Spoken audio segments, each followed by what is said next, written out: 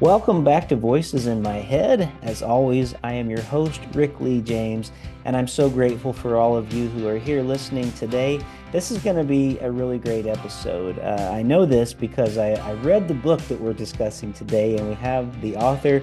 It's Leah Payne, and I'm really excited to be able to talk about her new book today, God Gave Rock and Roll to You. So let me stop the music here, and we will get on with our conversation. Did you hear music today, Leah? I did. I All did. right. I think I got it working this week. My last guest I had on, I've only been trying to do this recently where I do it in the episode, just so everybody listening at home knows I haven't quite learned to fade out yet. But last time I didn't even get the music in the episode, so it just sounded weird at the beginning. But I Well, think we're as a on to it fellow now. podcaster, I have all the empathy in the world for you. I know the editing stuff is really, really tough. It does. So anything we can do to take a little time out, that's a big help. But let me share quickly your bio with everybody today as we begin, because it's very you have a lot of credentials that I want to share. Leah Payne is Associate Professor of American Religious History at Portland Seminary and a 2023-2024 Public Fellow at the Public Religion Research Institute, PRRI. She holds a PhD from Vanderbilt University, and her research explores the intersection of religion, politics, and popular culture. She is the author of God Gave Rock and Roll to You, A History of Contemporary Christian Music, which is published through Oxford University Press.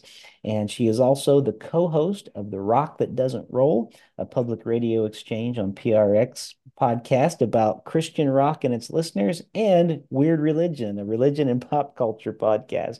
Her writing and research has appeared in the Washington Post, NBC News, Religion News Service, and Christianity Today. And I'm so grateful to have you for this conversation today. So, officially, welcome to Voices in My Head, Leah Payne. Oh, thank you so much. I'm delighted to be with you. Well, I really loved your book, and as many of my listeners already know this, but my background is in writing CCM music, more on the independent side. But a few years ago, I was a writer with Lifeway Worship, so I did some recording in Nashville, probably with many of these same musicians who were actually on the records with all these hits, over the years that Yeah, CCM music has produced, because that's one thing about Nashville. Everybody kind of draws from the same pool when it comes to music, for sure. And it doesn't matter if it's country or Christian or rock, it seems like they all kind of share musicians together. So it was fun to read about some things in this book, to read some names of people that I know, which was really oh, neat. wonderful. And also sometimes good, sometimes not so good. The Church of the Nazarene, where I hold more my ordination, was mentioned, and it was fascinating. I did not realize how many times they would show up in your book and how much they were a part of even the building of CCM music, or for people listening, contemporary Christian music. We'll probably say CCM a lot. But Sure, but I wonder if today we could just start, because the book starts in a really cool place of kind of your relationship with Charlie Peacock and how that all started in a sure. coffee shop. I wonder if you'd mind just kind of sharing a little with my listeners, kind of about that story and kind of how this journey began. Sure. But I do want to come back to that Nazarene thing. I'm super excited to Definitely. talk with you about that. Definitely. Yes, so right out of college, I got married to an aspiring CCM contemporary Christian music artist. And we moved to Nashville, Tennessee, because that's of course what you do, or at least it was what you did. And this is I actually got a job first at a Cracker Barrel Okay. for like one day, but I'm not a Southern gal. I had never been inside a Cracker Barrel before, and it was not for me. I didn't really know how to be. And so then of course I went to Starbucks because I'm from the West Coast, and that Hmm. just seemed like that's where I should go. So I got a job working at a Starbucks, and two of my favorite customers were Charlie Peacock and Andy Ashworth, who together founded the Art House, which is an incredible nonprofit slash arts collective slash art and theology meeting place slash studio slash everything. And Charlie eventually asked me to be his assistant. And I said yes gladly, and then worked for Charlie and Andy for several years. And they were just super cool bosses, as you could Hmm. imagine. And I just learned so much from Charlie. I didn't actually know very much about contemporary Christian music, and that's going to sound funny because I was raised in the Foursquare Church, which if you've read the book, Foursquare comes up a few times as well. Hmm. The kind of holiness, Pentecostal, Baptist-y type denominations come up a lot. So I was raised in that world, but my dad didn't like CCM. He didn't think it was very good. So he didn't want it played in our home. So, but of course, you just grow up in that era. For me in the 1990s, it's just everywhere. Like Hmm. it was unavoidable for people who grew up in certain forms of white Protestantism in the United States. And so it was everywhere, but I wasn't like a fan. Yeah. So I wasn't familiar. I didn't really know who Charlie was. And I'm embarrassed to say that because I learned pretty quickly that he's a very big deal, Yeah. and has a career that far out, it's far beyond contemporary Christian music, although he was a really important figure in CCM as Hmm. well. And I didn't realize that, then that he was such an important thinker about what contemporary Christian music was, and what he thought music made by Christians could be. Hmm. And so I learned so much from him, and then eventually went on to grad school, and I wrote a different book, and just was kind of getting on with my life. But just the power of contemporary Christian music just kept coming back to me, Hmm. and also how little credit CCM got Hmm. as a really important center for spiritual formation Yeah. in the communities who listened and consumed CCM, how important it was. Hmm. Because a lot of times it gets like in popular conversation, it gets dismissed, I think, as Hmm. being, it's pop music. Sometimes it's dismissed as being derivative, or like a form of kitsch or something like Hmm. that. But I knew, because I had grown up in that world, that's not the whole story. Yeah. Contemporary Christian music was incredibly powerful and formative in people's Hmm. lives. And so yeah, so that's how I kind of got from Charlie, working for him and learning so much from him, and then to kind of thinking about it academically. Yeah. And so this book is, in some ways, it's maybe a 5-year project, but in other ways, it's like a 20-year project. Yeah. Oh, So, it's a huge deal, and the amount of research and time that you put into it. And I hope you'll take this as a compliment. I feel like what Kristen Dumais did with or it might be Dumais, I might be pronouncing it wrong, but what she did with Jesus and John Wayne, I really feel like you've done something very similar, only mm, from the music side of things and the way that your book looks at the history of things. It would be a mistake to think this is just like, oh, Christian music's great, and here's all the reasons why. This is like some really strong journalism, I think. Just looking at thank like you. the history of things, where it came from, the good, the bad, the ugly, how it has been formative in people's life, the way that it has actually been used as a tool not for good sometimes, I think. And so Sure. that's it, Yeah. it's unique, I think, in the marketplace of books on this topic for sure. Oh, And thank you.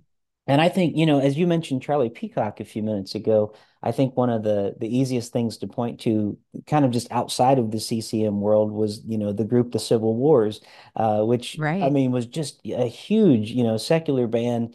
I mean, a duo really, but they really kind of changed things, I think, in Christian music again, because people started thinking, partially due to Charlie's influence, like, oh, you mean we can sing songs as Christians that aren't necessarily just for church on Sunday, or aren't straight from the Right. Bible. Like we can actually be the creative people God made us to be, and not, every word doesn't have to be dripping with a scripture passage. You're And right. so it Right. was, yeah, so you're right. He's just revolutionary in the way that he did things. But okay, well, let's go to the topic I know you wanted to talk about, because it's not very long into the book at all. when you start talking about some people from the Church of the Nazarene. Uh, That's right. and I Yes. specifically, the ones that come to mind are the Benson family. And I will say this, the Bensons you mentioned, I don't I didn't have a lot of connection with them, but the Benson family still is a part of the Church of the Nazarene, and I still run across Bensons from time to time, Oh, that's and amazing. yeah, and the ones that I have met and know anyway. I mean, some of them have, like, when I was growing up, they came to my church to preach revival services and stuff. I mean, Okay, sweet okay. people. But it was interesting kind of hearing the story about them and kind of their whole influence on music. In fact, Bob Benson, who I don't remember a lot about Bob in your book, as opposed to probably Bob's parents, but Bob was kind of known for his amazing preaching and writing, and was also involved with music too. But when I say the complexities of like what the Nazarene Church brings to us, Bob Benson was one that when I think of, even though I never got to hear him while he was alive, I still have some of his books and I just tear up almost reading some of his stories that are in the book. Yes. The way that he would just talk, he almost reminded me of the Mr. Rogers of the Church of the Nazarene in a lot of ways. Oh, He just kind of had that yes. presence.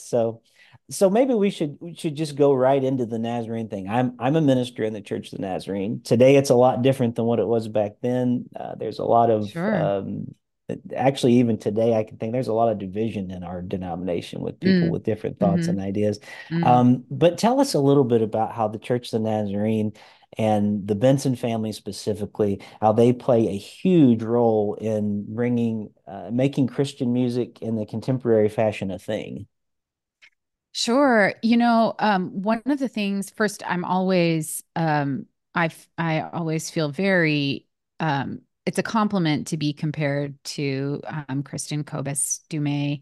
Um, and I think, she and I and many other scholars are trying to explore the kind of cultural history Hmm. of groups that we call evangelical. And Hmm. so one of the things that I'm the question of this book is what do you learn about evangelicals through the music? Mm. And the music is really important, not just because it's a historically important part of Christian worship. Of course, it's like all the way back to the Bible. But it's important because it's one of the most powerful and in a mass media age, one of the most profitable Mm. forms of Christian formation for evangelicals. So, what I found is that, if you look at a lot of histories of evangelicalism, there are certain groups that get more play than others because Hmm. of where they're at, so if they're a group that has historically been a part of the like local governments, like magisterial traditions, you'll get a certain, you'll find out about certain groups. If you find out, or if you're looking for groups who are about, um, you know, getting legislation passed, especially like the religious right, if you're Hmm. looking at the Christian Coalition or the Moral Majority, you'll get a certain vision. A lot of Baptists, you'll Hmm. see a lot of Baptist names. What do whose voice do you see when you see the music? And that's where Mm. you see holiness people.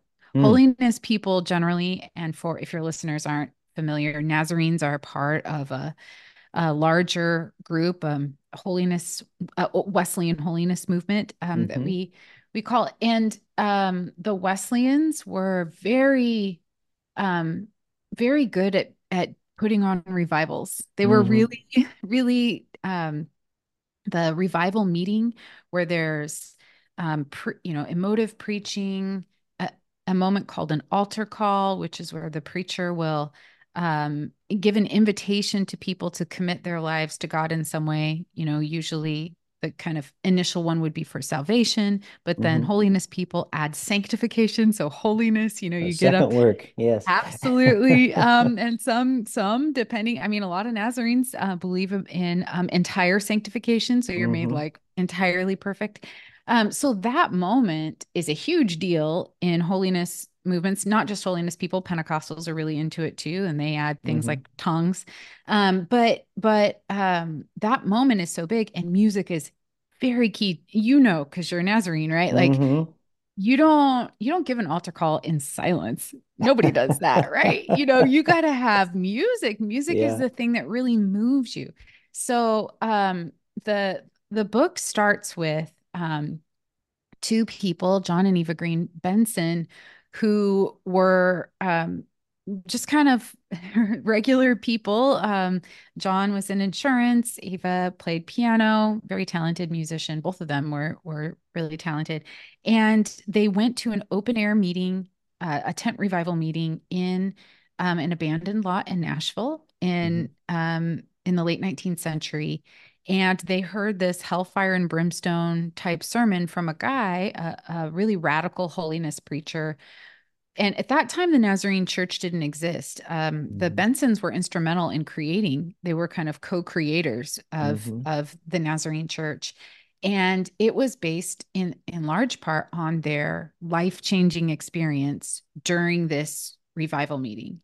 And so they responded in it was such a radical experience. They wanted to respond, and they did it through creating a publishing company. And initially, the publishing included pamphlets and tracts and newsletters and things like that, and songbooks. And pretty quickly, songbooks became the core of the print publishing business. And eventually, by the way, at that time it was called the Pentecostal Church of the Nazarene when Right. they Yeah. they Exactly. dropped Pentecostal when Pentecostal became associated with tongue speaking and Right. kind of the real wild meetings that Pentecostals had. I grew up Pentecostal, by the way, so I'm Okay. not saying that I'm Okay. not saying that in any kind of derogatory way, but so these two people, um, I would guess that they had absolutely no idea that they were creating the foundation for what would become an almost billion-dollar industry. They Hmm. were trying to respond to the work of God in their Hmm. lives. And they did it. I think they intuited rightly. And this is where holiness people, I think we're due for in scholar circles, I think we're due for a kind of renaissance Hmm. in exploring the influence of holiness people because they emphasized things like codes of behavior and physical manifestations of the work of God and songs. Sometimes we miss their contribution Yeah. to Christianity because we live in a sort of Protestantized world where we favor the written word a little bit more. So Hmm. if you favor, sermons and books and stuff, you might miss people like the Bensons Yeah. because they're not writing theological tomes. What are they doing? They're writing songs about the second coming. And Yeah. if you know anything about like where kind of general garden varieties quote unquote evangelicalism is today, I Hmm. think you can see their influence in really profound ways. But if you're not looking at the music, you might miss it. Yeah. No, that's good. And I'm glad you made that point because even like the guiding question of your book is about what we can learn from the development of evangelicalism through CCM. And you're right. So often we think about the people who wrote things down. And I even had a church history professor in Nashville. I went to Trevecca in Nashville. And Oh, wonderful. Okay. yeah, he used to always say to us, the people who change the world are the ones who learn to write. And they put it down in books. And that's true. However, I always try to remind people who preach. I don't usually preach. I'm always the one leading the music that people don't leave humming the sermon. They leave with kind of the song in their heart. 1,000%. And there are so many instances in the book where, I mean, it's sort of implicit, but I'll just make it explicit here, where there are people who are trying to harness the music and make it subservient to like the preached word, and Hmm. it does not work. So Yeah. one of the instances that you and I are both, we were probably both of age at this time, but I talk about the rise of passion, Oh yeah. and the kind of neo-reformed musical efforts of John Piper. And Piper, who, if you're not familiar with him, is very famous for being involved in the kind of new Calvinist movement. And if you're Hmm. going to do like two groups that repeatedly don't get along. I think you'd have to do the Calvinists and like the Wesleyan holiness. But Piper was really influenced by the charismatic movements on the West Coast, but he did not like those, loosey goosey, like Jesus is my boyfriend Yeah. lyrics that honestly people from the Wesleyan tradition tend to appreciate, myself Hmm. included. I consider myself a part of the like very deeply influenced Hmm. by Wesleyan ideas. And, Wesleyan people like their hearts strangely warmed by Yeah. thinking about Jesus. Yeah. But Piper, really wanted to emphasize things like the sovereignty of God, the bigness of God, and would worked really hard to, he recognized the power of the music, like how it was just like really able to move people, but had really specific ideas about how that should be handled. But the problem is that there were all of these charismatics that kept kind of sneaking in with their Uh-huh. charismatic, messages that were very mystical and very, I mean, I'm pretty familiar with a lot of, discourse around Nazarene identity. Just being the school where I am is historically Quaker and historically Wesleyan. Okay. And I would guess that, among your colleagues, there are some people who, the Nazarenes were deeply influenced by the fundamentalist movement in the Hmm. 1920s, but they precede it. And so there are some folks who would identify as Nazarene that we would probably categorize pretty safely in religious right, like Hmm. very traditionally politically conservative and all that kind of stuff. And then there are others who would maybe be more like the historic Wesleyan tradition, Hmm. interested in things like social holiness, Yeah. interested in kind of the tradition has origins in like with really deeply concerned with public life and supportive of things like the temperance movement Hmm. and prohibition because of the social ills of Hmm. alcohol at that time in the late 19th, early 20th century. So, I mean, I would guess that you feel those strands Hmm. around you in the Nazarene tradition, and I think that if you look at a lot of the music, you can see those tensions play out as well. Yeah. There's these the music is not just important because of what it does in liturgy, although that's very important. Hmm. But contemporary Christian music, most of it was made to be an alternative form of popular culture. Hmm. And that made it really about parenting. Yeah. And it was about how are we going to raise kids who will honor God and live in a way that we think is for the good of the kingdom of God and the country. Yeah. And that's where it gets like really high stakes. Yeah. Did you experience it? Like, were you a CCM fan as a kid? I really was not. And it's not, it's interesting because I liked at the time country music probably. I was, late 90s, mid 90s, when I was a Yeah. teenager and Okay. stuff. Yeah. Although that changed when I discovered there was this guy named Stephen Curtis Chapman because I was a guitar player and That's right. I realized, wow, that guy can play, So like I became like obsessed with Stephen Curtis for a while. He was kind of my big CCM guy, Oh. at the time. And he's such a tight songwriter too. I Yeah. can totally see how, yeah, when you listen, I write about the so-called Nashville sound, and one of the characteristics includes like really hooky, tight songs. Hmm. And I think he is a great example of Yeah. of someone who just knows how to like a little turn of phrase, and you don't forget it. Hmm. Yeah, and I think he just had his 50th number one like radio song at this point. And That so is he's been crazy. doing it for so long. But for me Yeah. it was like the heart that he had that I could feel coming from lyrics, which at the time I didn't know of too many people quite like him that I felt like, oh, well, there's real depth here, but man, he's a great musician and I'd really like to Hmm. aspire to be like that. So yeah, I definitely experienced it. And you mentioned something about, like kind of the country being entwined, parenting being entwined, all that stuff. Oh If yeah. you don't mind, Hmm. there's a little section I want to read from your book real quick because Sure, of course. because music again, it covers all these things.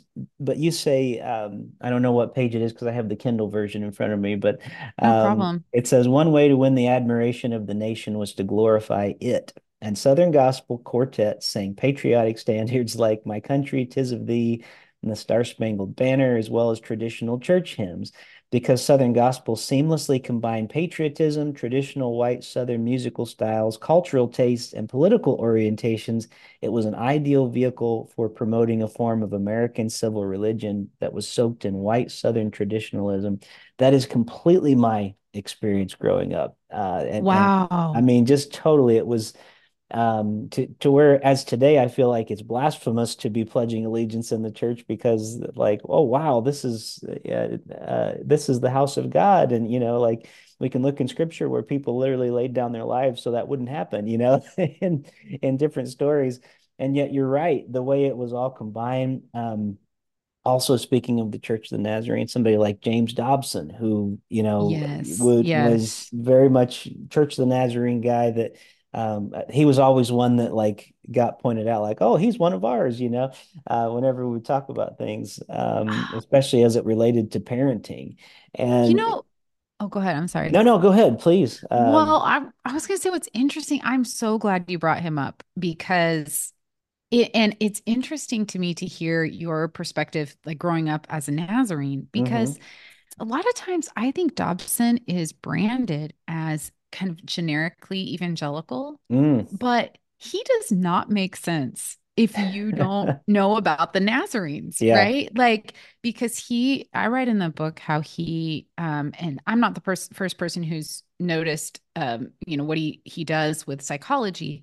There's a great book, Sarah Mosliner has a great book about that. But one of the things he does is he secularizes holiness codes, Hmm. essentially, like the ideal way of raising your child and the level of attention that you're supposed to pay to your child, which is like, in my experience, I'm a parent, it's an overwhelming Yeah. like task that Focus on the Family and the Dobson organization sets out for people. And I think it makes a lot more sense if you think about he is one or two, he's one generation removed from those really radical holiness people who were Hmm. like, we're not going to go to movies, don't even think about dancing, Yeah. social dancing, or, so I think like he makes the most sense to me Yeah. as a Nazarene guy. Like it's like, Yeah. oh, because if you think about it, I mean, one thing, a lot of people are I feel like holiness people are not well understood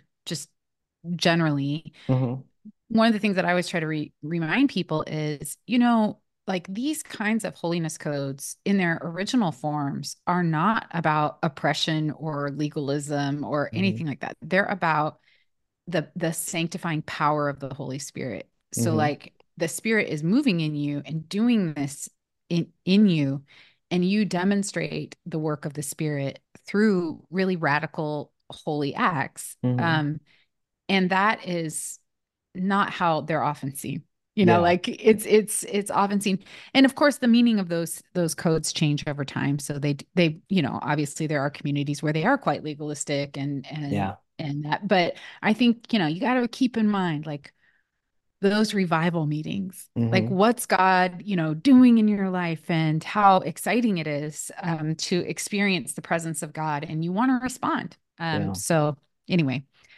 Yeah, well, it was just interesting too because I mean all of that is I don't know how many times I could hear on the radio growing up because Dobson would have a radio show. So you Oh, might right. hear Yeah. you might hear one of the CCM artists, like on that show. But you're right. As one who's I'm in grad school right now and I had a psychology class last semester and they would very much, like Dobson is not a good one to listen to for psychology. Like he's not the Yeah. like if you think you're probably a Nazarene if you think or somebody in the CCN tradition if you think he's good at that type of thing. Matter of fact, let me tell you, go the opposite way from Dobson because he basically is teaching you to abuse your children and it's crazy, some of the things that we have, but a lot of that comes out of again, like you talked about, I love how you spoke about the holiness code. Some of it, where it starts with a good heart, can sometimes become very strict authoritarian things.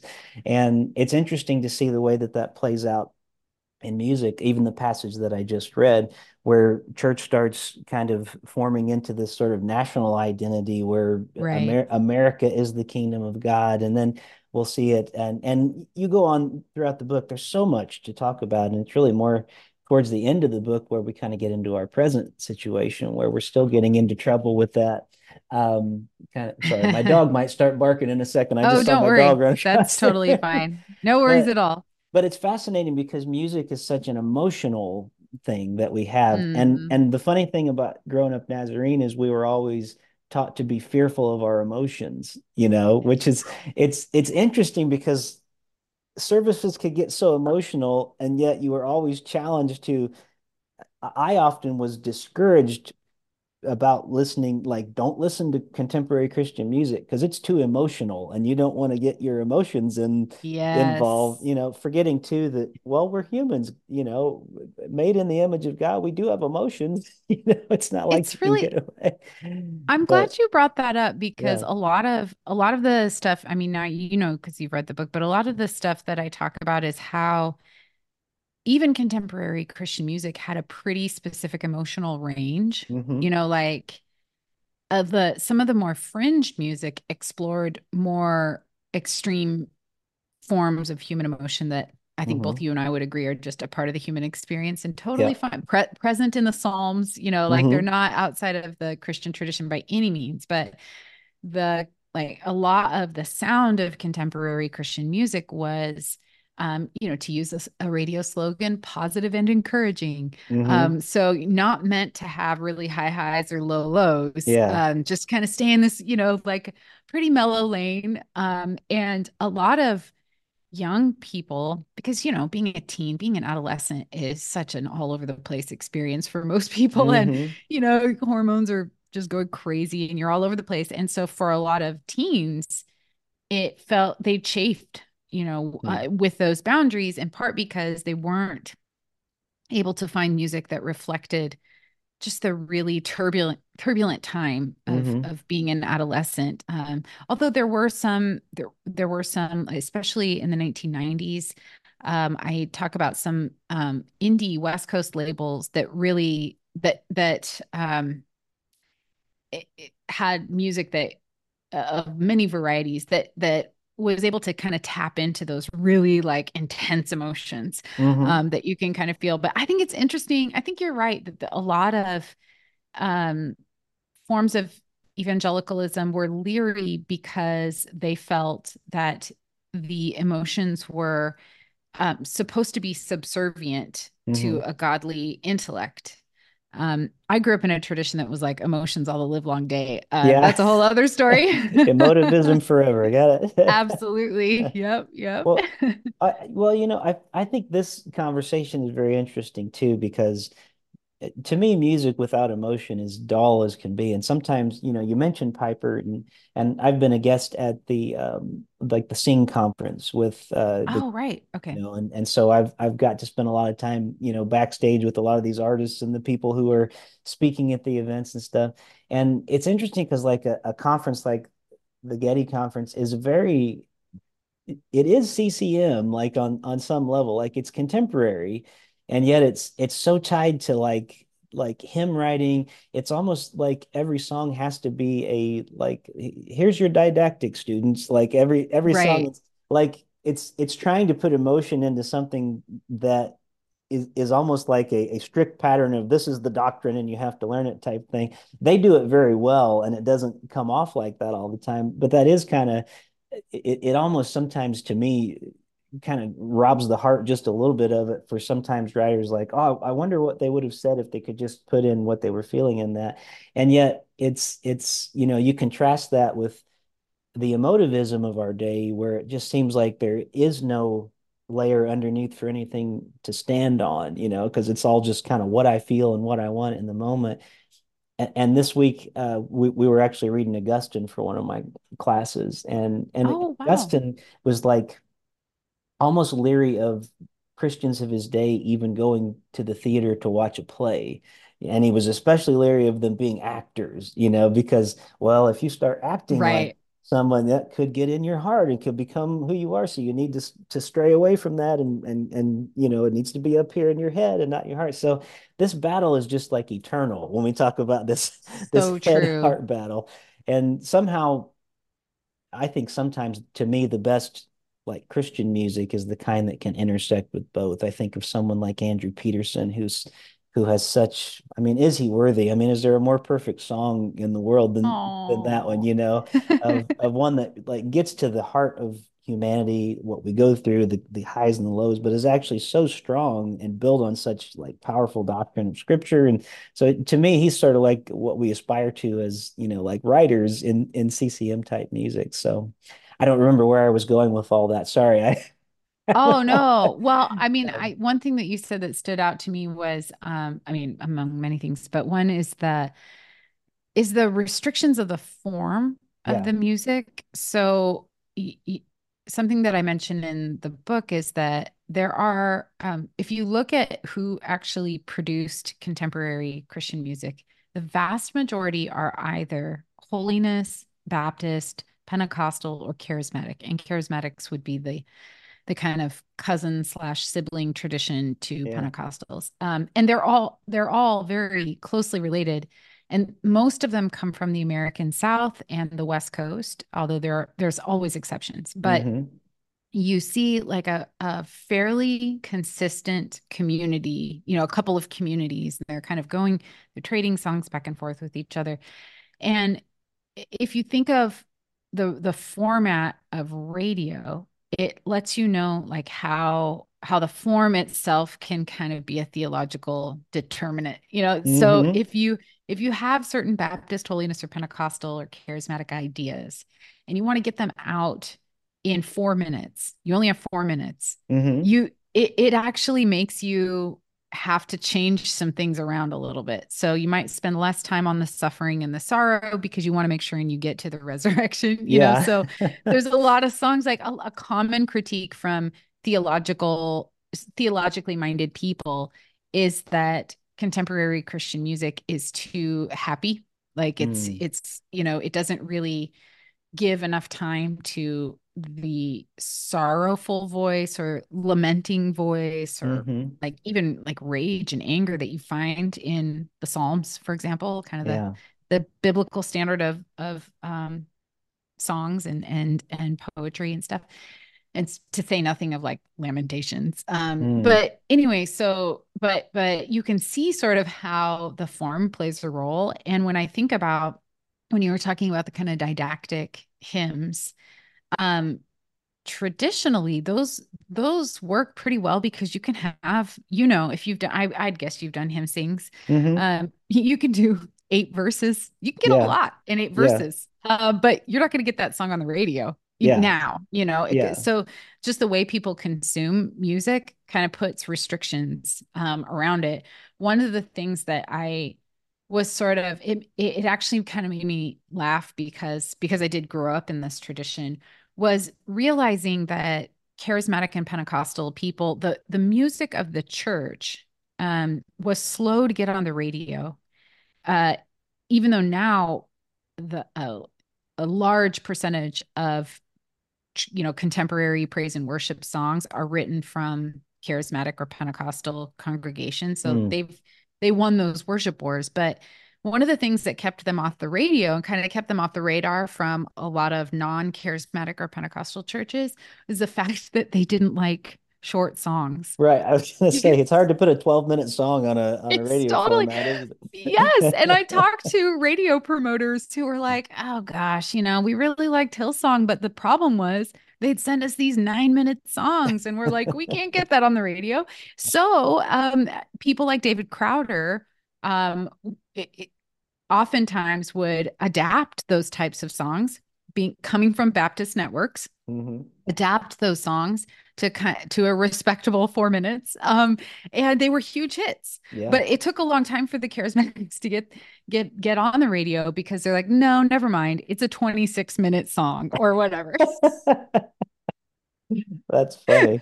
Yeah. Well, and I he's not really in your book that I remember, but somebody like Sufjan Stevens, who is, Right. Yeah. like like just totally doesn't care about radio anymore. And as far as we know, at least claims Christianity, is sort of where he lands. But his music, I mean, he does truly have like the longest songs you can imagine, and yet became so popular and had such a Oh, following, yeah. both Yeah. in and outside of the Christian world. So it's kind of interesting to me.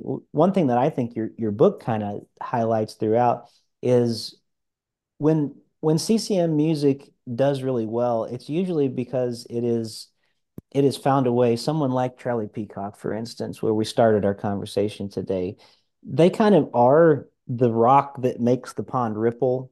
Mm, And then a lot of CCM artists will try to replicate that. And pop music does this too. And instead of being the rock that causes the ripple, they're just trying to be ripples that look like the original splash, that came in, which I think is a big argument of a lot of contemporary Christian music is, oh, it's just trying to sound like this or it's trying to sound like that.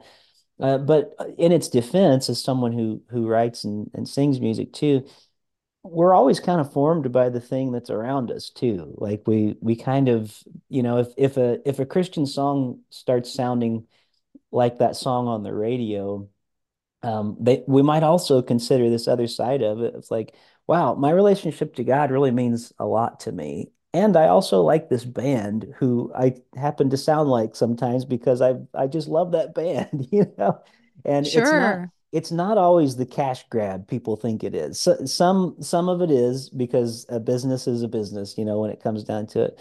But there is something about people who are writing music who they've been so inspired by the love of God in their life. And the kind of music they play just might happen to sound like another artist. And Yeah. so Yeah. to Go kind of give ahead. some grace for that too, I guess, is in the midst of it. Because I think you write about that as well. I mean, you do have people that you mentioned, like I was just with Phil Keggy last weekend. He came up and did a concert and we hung out a little bit Oh, afterwards. amazing. And he was one that was originally, he's kind of one of those people that was, I mean, yeah, he sounds like Paul McCartney, but he's not like Paul McCartney. Like Oh, yeah. yeah, No, no, no, it's no. so Yeah. One of like, the things I tried to talk about is that these is that this is the history of the business, mm-hmm, not the artists, right. because artists have very little control over how people receive them, Mm, right? Like, yeah.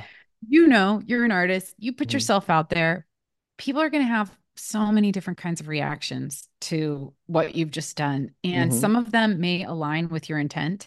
And then some of them may be like, what? How yeah. did you even, And so for somebody, like Phil Kagey, um, I think, I write about him as part of a collective of people Yeah. in the coming out of these charismatic, called the Jesus movement, Yeah.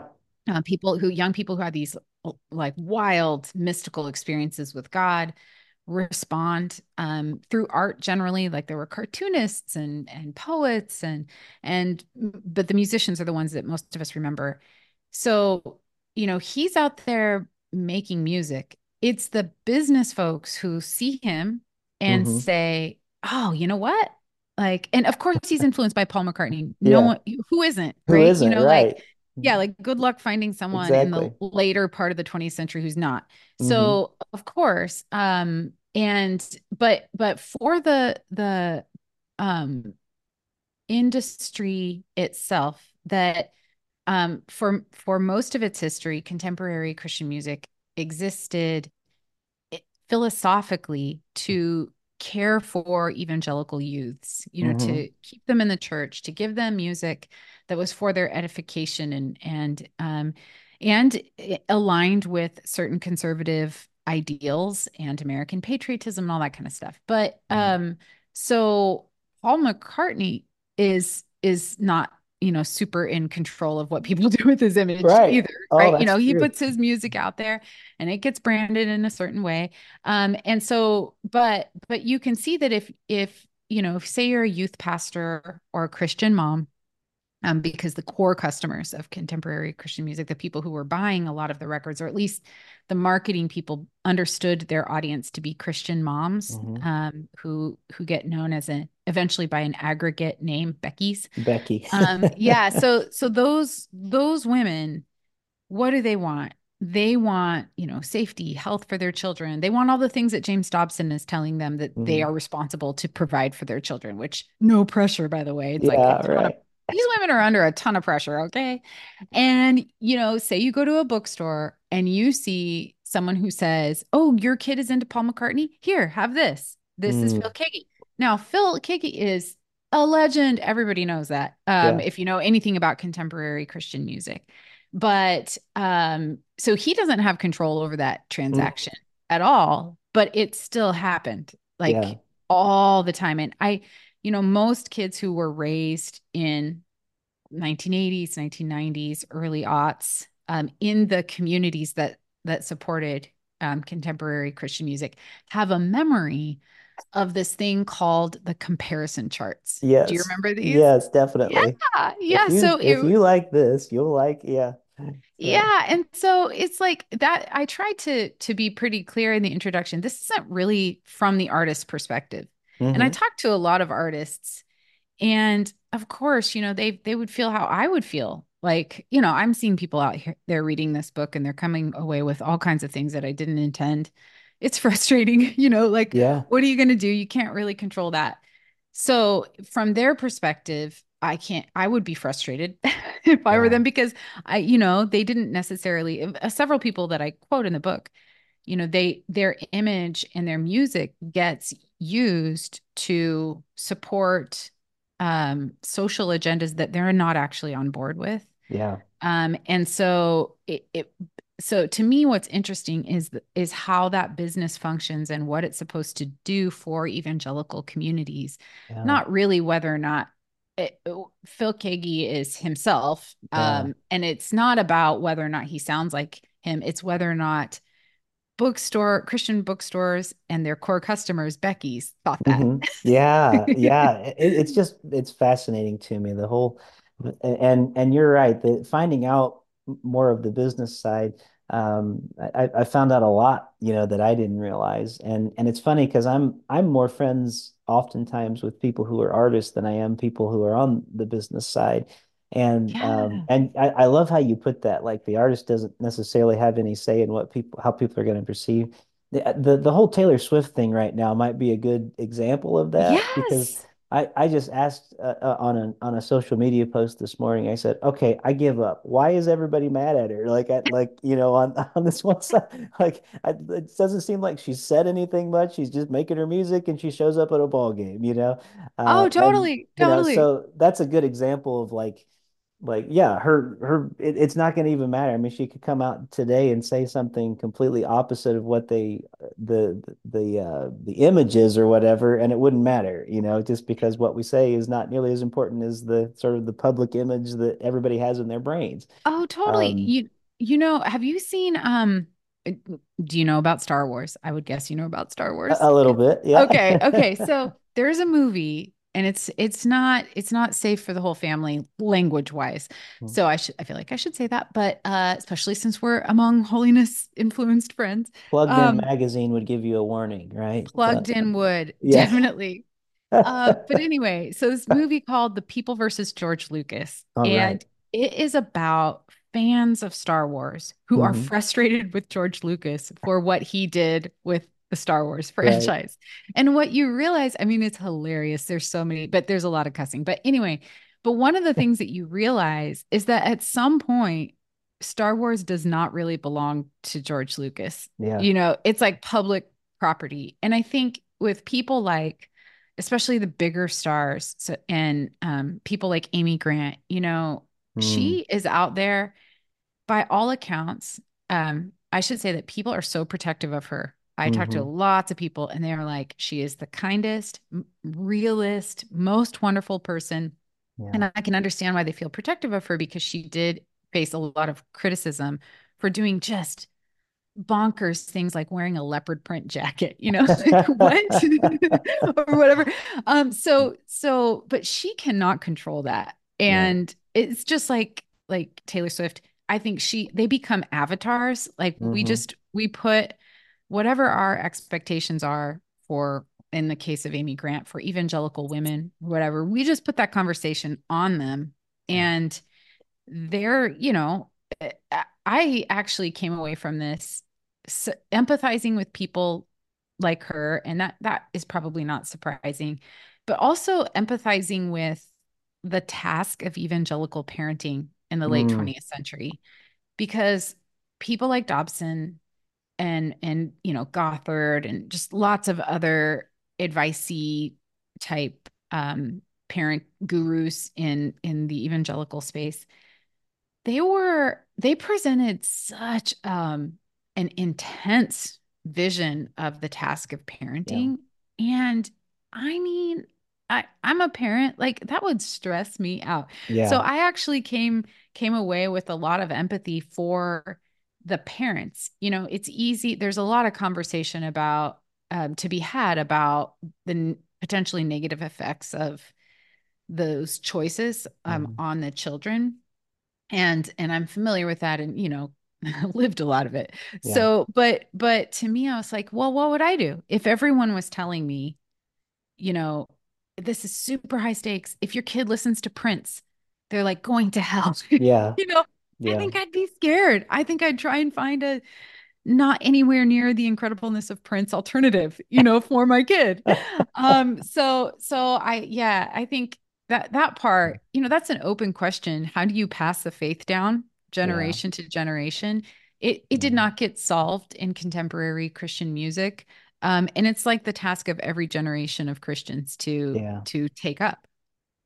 Well, and one thing that's amazing about your book, by the way, is I want to point everybody back to, I can't believe we've almost been talking an hour. I'm really I loving our conversation, but if you have just a few more minutes, know. I just it deals with so much, and the way that the music gets branded, and then not only for like church purposes, but then it gets into the way that it gets kind of taken over and married to, and a lot of this is due to some of the publishers and people who own the magazines and the people who own the radio stations, and it goes to like really extreme far right kind of right Yeah. wing news Hmm. media outlets and stuff, so much to the point that a lot of people have trouble distinguishing one from the other at times, so you'll Hmm. have Christian radio stations that play Fox News exclusively, like as their, here's a news Right. update and here comes this whatever, and it's just all right-wing talking points, and it doesn't necessarily sound a lot like the kingdom of God, but it sounds very much like whatever right-wing talking points going on at the time.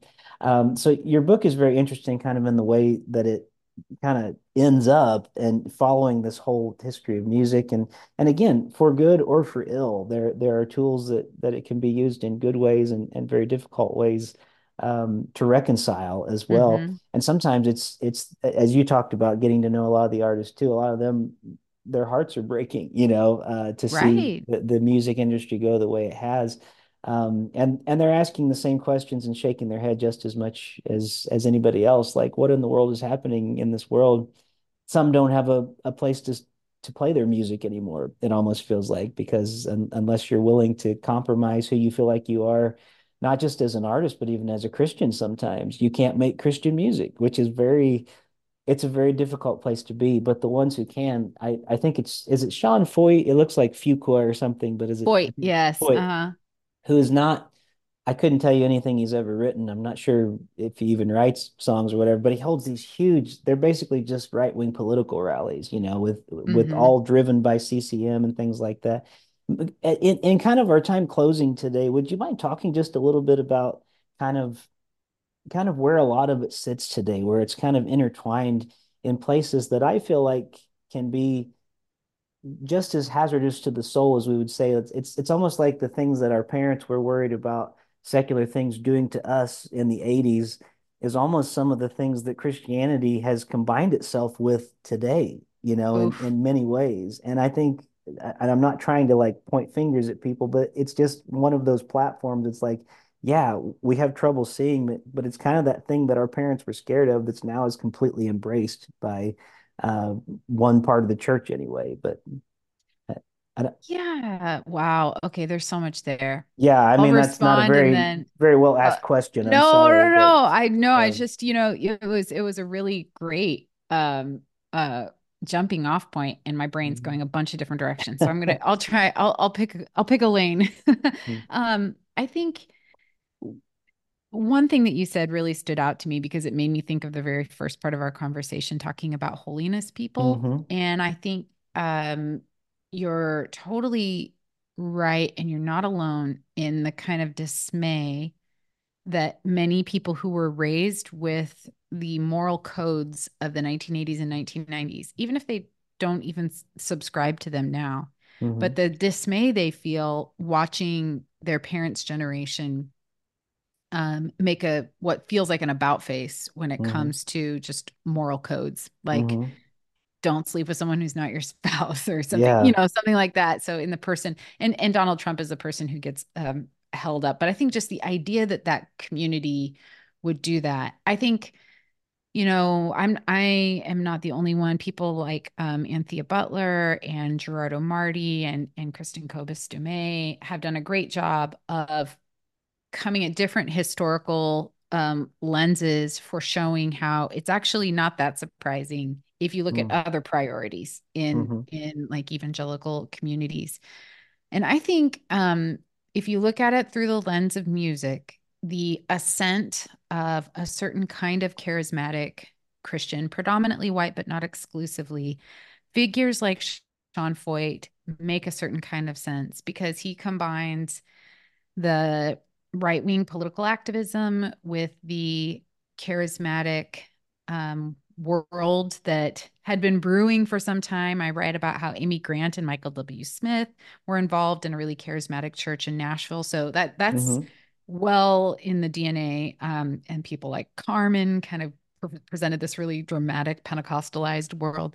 Mm-hmm. So you can see that stuff percolating, but Foyt kind of puts those things together, and the fact that he has an audience tells you how much the nature of what we call evangelicalism has changed. The Mm-hmm. fact that he can have these like kind of prophecy healing type um services, he's been on the Reawaken tour, which is sort of like a revival meeting meets swap meet meets magic show meets conspiracy convention meets MAGA festival meets a lot of other things. Some of a Trump or two has appeared on it, and Michael Mm-hmm. Flynn. And anyway, the fact that that is uh, not the fringe anymore Mm-hmm. in the activities of the religious right lets us know, oh, this is maybe not the same thing. Like Mm-hmm. what Jerry Falwell was doing, what Pat Robertson even was doing. This is like the people who are engaged in this are have been in many ways transformed, and they're worshiping in ways that they haven't done before. They're engaging politically in ways that they haven't before. Like, how often did you hear Jerry Falwell Sr. talk about like spiritual warfare and like discerning Mm-hmm. the times, like that was not, I mean, how often did you see a shofar being blown at a Billy Graham crusade? I Yeah. challenge anyone to find it. Probably somebody will. They'll probably be like, I'm gonna find it. But those are things that charismatics do, like Mm-hmm. and you saw that at the US Capitol during Mm-hmm. the insurrection attempt. So I think people like Foyt show us that. But I do want to end, if I could, on a note of what I hope is hope, Mm-hmm. which is to say that the market of contemporary Christian music has, I think, become diminished as the institutions within evangelicalism have changed. Many of them are Mm-hmm. in decline, and some of them have just so fundamentally changed. And then the internet and streaming technology really displaced a lot of the culture. And Christian bookstores, the demise of Christian bookstores has created like a big gap in terms of like how people get the music and everything. So Mm-hmm. quote unquote contemporary Christian music does not exist in the same way that it did in the heyday, like the late 1990s, early aughts. But that does not mean that there are no Christians out there making good art. Mm-hmm. There's tons of them. And I think through some of the same tech changes that undermined CCM, they empower artists to find their audience. Mm. So there are lots of people who are creating beautiful art. They are not captured in Christian radio playlists, maybe, Hmm. but they're out there. And through the magic of technology, through Spotify, through YouTube, they have like robust audiences who are really engaged Yeah. with what they do. So, I mean, it on the one hand, there's things have changed quite radically, Hmm. but on the other hand, there are still people out there. I was on a podcast, a Good Patron podcast, Oh yeah, that it's a is, great one. oh my gosh, it's so great. Like just the idea that, get out there, support good art that Hmm. doesn't necessarily reside in a label or at a label, doesn't, you won't find it on Christian radio, but it's still really beautiful art. Hmm. That people are out there. They're Yeah. doing stuff.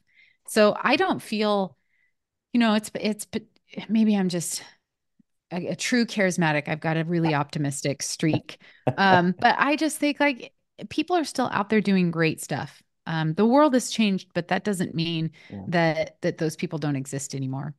Well, and I think you're right to think that way too. And we are people of hope, and I love Jürgen Moltmann's definition of hope, that it's anticipated joy.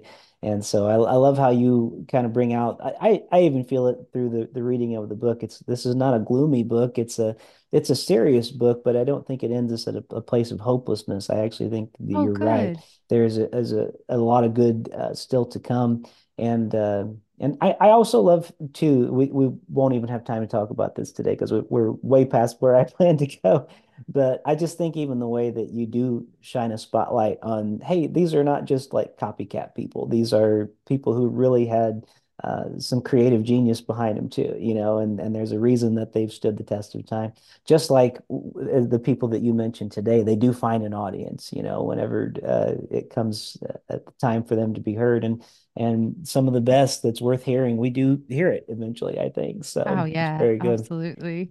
Well, Leah, you have been so generous with your time today. So thank you Sure. so much. And Thank as you. I say to my guests every week, I get to say to you today, Leah Payne, thank you for being one of the voices in my head this week. And if everything works out, the outro music is playing right now. So I want to thank There you everybody for go. listening today. And thank you. You can go to my website anytime, listeners, rickleejames.com. And if the technology works the way it's supposed to, I think from this podcast, wherever you listen, you should be able to click on the link in the show notes and go straight to Leah's new book. And it's a really great one. I hope that everybody will check it out. I really enjoyed it. The book is called God Gave Rock and Roll to You. And I'm very grateful for your time today, Leah. Thank you so much for being here. Thank you so much.